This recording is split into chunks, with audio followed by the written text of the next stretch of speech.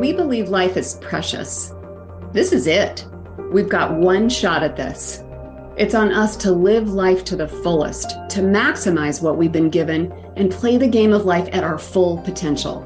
Are you living up to your potential?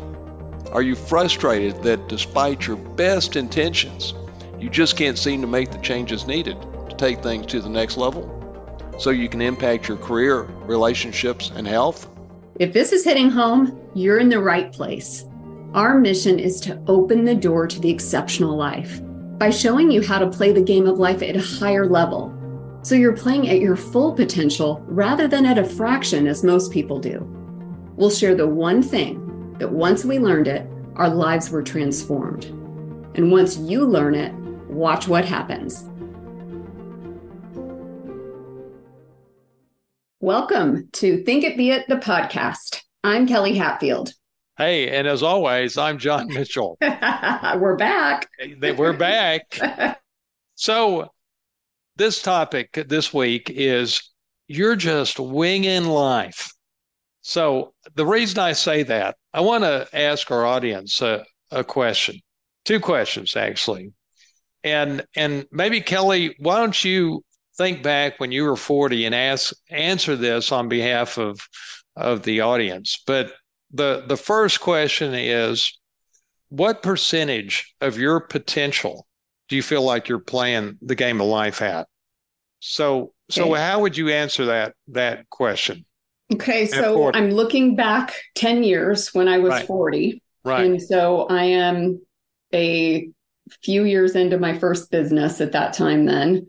And so I would say I probably would have said, because I was really in a challenging place, because I just was starting my first business and it was just starting to really take off. Right. So I would say 50%, though. Even then, I would lay awake in bed at night going, man, I've got more in the tank. I don't know how to access it, or, just being frustrated with myself because the business wasn't going faster. And I'm like, I'm not reaching my potential. So I would say, again, looking back through and then trying to look through a different lens, I would say 50%. Right.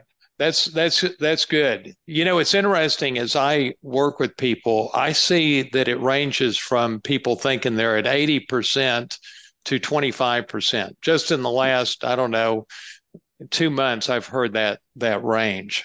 So here's the second question. And again, thinking like you were when you were 40, Yep. Do you have a way of doing life? No. I mean, at 40, I did not have a way of doing life. I didn't have a plan for success or anything. I was just like, all right, here's my goal. I'm not quite sure how I'm going to get there. I'll just take some action every day and maybe eventually I'll make it to that point. Well, and like you were just winging it. Yeah, right? Totally. 100%. Well, and to our audience, just think about those two things in your life. So what percentage are you playing to, and do you have a way of doing life? Well, let me give you the answers to both those things. You're friggin' winging it. You're just winging it. You don't have a way of doing life. And I guess I can say that because I didn't either, and Kelly didn't either. We didn't know any better. You just get up and do the best you can. Nobody said, well, here's a way of doing life. The way that everybody does life is they just get up and do the best they can. And the problem with that is that because we're innately wired for survival, it's causing you innately to be fear-based and reactive as you live your life. What a way to wing life, to be fear-based and reactive. Mm-hmm. And, I find it interesting that it's so obvious to me and to you now when I look back. And as I present Think It Be It to people, that's ultimately where I sort of wind up, is fairly quickly pointing out to them that they're just winging life and that there's nobody that is going to slap them upside the head with this stark reality except me. And I can do it because I was right where they were. I was winging life too. And I saw, how radically different life is when you live a life of immense intention and clarity. And we hear a lot about, well, I don't know that we hear a lot about it, but I've heard the concept of living a life of intention and clarity, but I never really knew what that meant. Have you heard that sort of phraseology before? Yeah, I've heard it before. And I think, one thing when we talk about winging life, when you say that to me too, or not living with intentionality, or, maybe somebody's thinking, well, I have a plan, well, to the point you were making, part of the problem, with not having, a way to do life is that, back to what we've talked about on several episodes, your best intentions get sabotaged by your subconscious, by that autopilot. So unless you have a way of quote unquote doing life, like you're talking about, even the best laid plans, so even if you do have maybe a clear vision for what you want for your life, if you don't have the methodology or the way to do life, the thing, like the Think It Be It method, then it makes it exponentially harder to achieve those goals or execute on a plan. You know what I mean? So that's when you say do life too. I think, okay, well, looking back when I was 40, like I had plans, I had goals, I had the best intentions. Right. But it goes back to that 95% of those thoughts, and then having a system or a way of doing life that helps you overcome, and build those, build the new habits and override that operating system, that innate operating system for fear. You just hit on about three key things there in the span of like 20 seconds. And, the first one is sort of, it's an intention.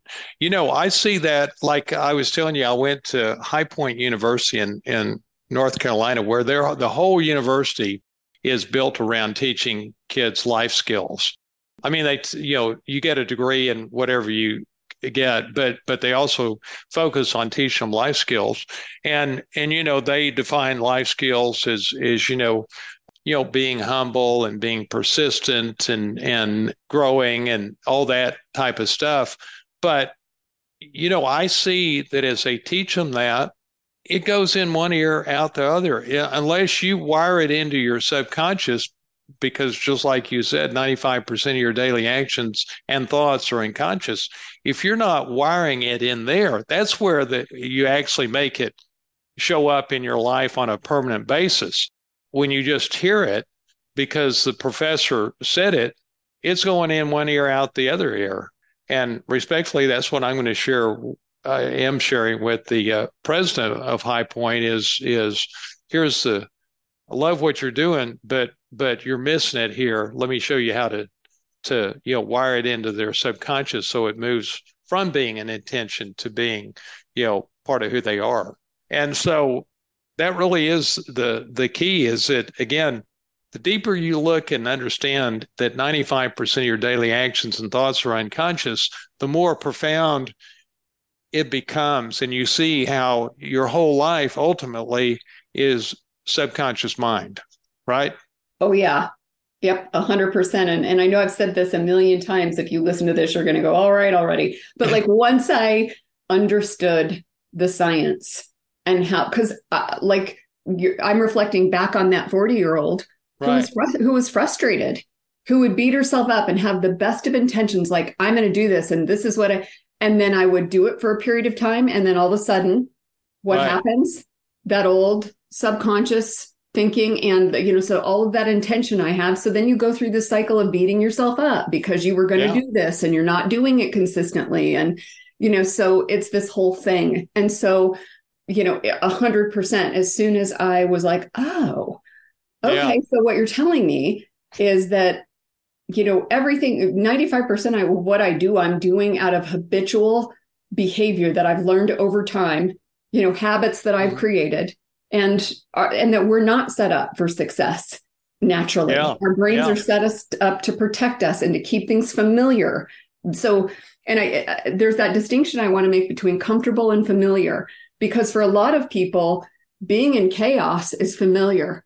Yeah. It is there, and there's a comfort to that, even though their lives are a mess as a result of it. So, I guess just going back to and reinforcing and validating what you said, John, and looking back at my 40-year-old self, it wasn't until, and again, being achiever, having a growth mindset, all of that, it wasn't until I learned a new way of doing life, this methodology to install all of the things that I was learning so that I could do them consistently to get the outcomes, because that was my problem, was consistency. I'd have the best intentions.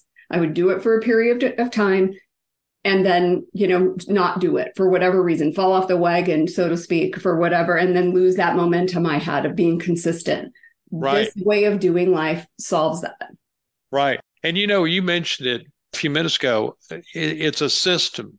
And I see that in everything, to make it consistent, you got to have a system. Like, think it is a system. It's a system for creating immense intention and clarity in your life. And then you're feeding it to yourself every day. And then, of course, that causes it to get wired into your subconscious so that it all happens automatically without thinking. But it's a system.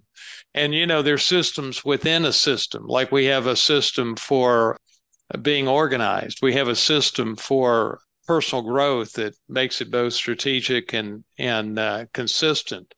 But so there's systems upon systems. And I see that anything that you want to accomplish in life requires a system. And I don't know that I saw this 20 years ago. Nope. I know I didn't.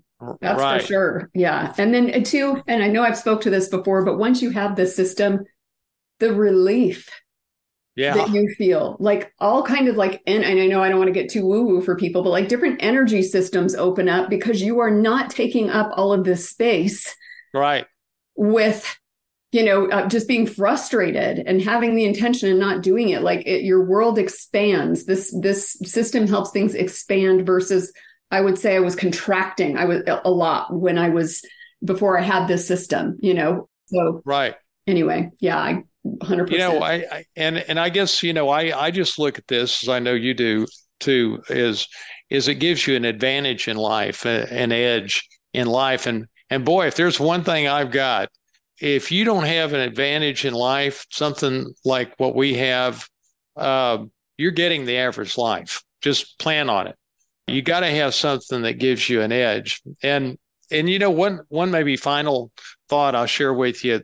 So I went on this trip this past week, and I see something that happens with people as they get older. They start letting go of their health. Like I saw in a couple of instances, I was around a couple of really successful guys, and both of them basically told me, I've given up on trying to control what I eat. Mm-hmm. I'm like, that's interesting. And, it's starting to show a little. Mm-hmm. But I've been watching like Ginger's mom, who is like 95, I think, 95 or 96, all the problems she has from giving up exercise and giving up controlling what she eats. I mean, they're making a choice that feels good today because, they can eat whatever they want, but has serious ramifications down the road. And I was with a friend of mine, and his wife has sort of given up. He hasn't, but she has.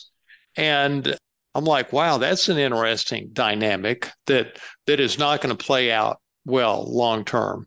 Mm-hmm. And it's like Ginger and I are, totally in sync on this. She eats better than I do, mm-hmm. and I eat pretty damn well. Right. And I bet I'm thinking Jared and you are the same in terms of taking care of yourself, right? Yeah, we try to. Jared could use a little bit more work in that area. If we're being honest. But I think, but seriously though, too, you were talking about in the moment, it feels good and everything, but there are long-term ramifications.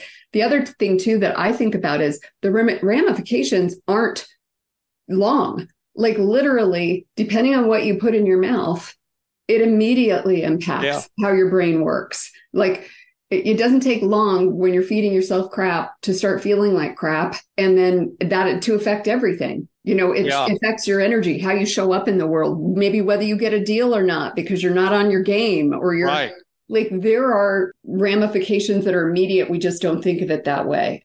And again, that's where the science comes in, and understanding the science has helped me too with some of my fitness and health goals for that reason, where I'm all about longevity and quality of life and energy. Right. You're right. I mean, it is long-term, but it's also short-term. If you don't control exercising and eating, the short-term effect is you get fat. You don't have a whole lot of energy. If you're eating a lot of sweets and all that type of stuff. Well, your brain doesn't work right. It impacts your brain immediately has a response to what you're putting into your body.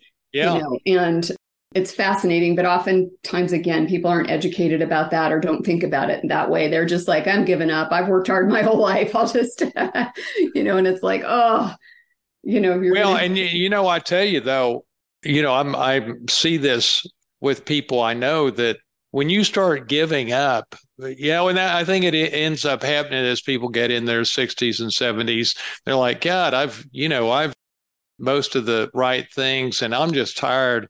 I just want to, relax.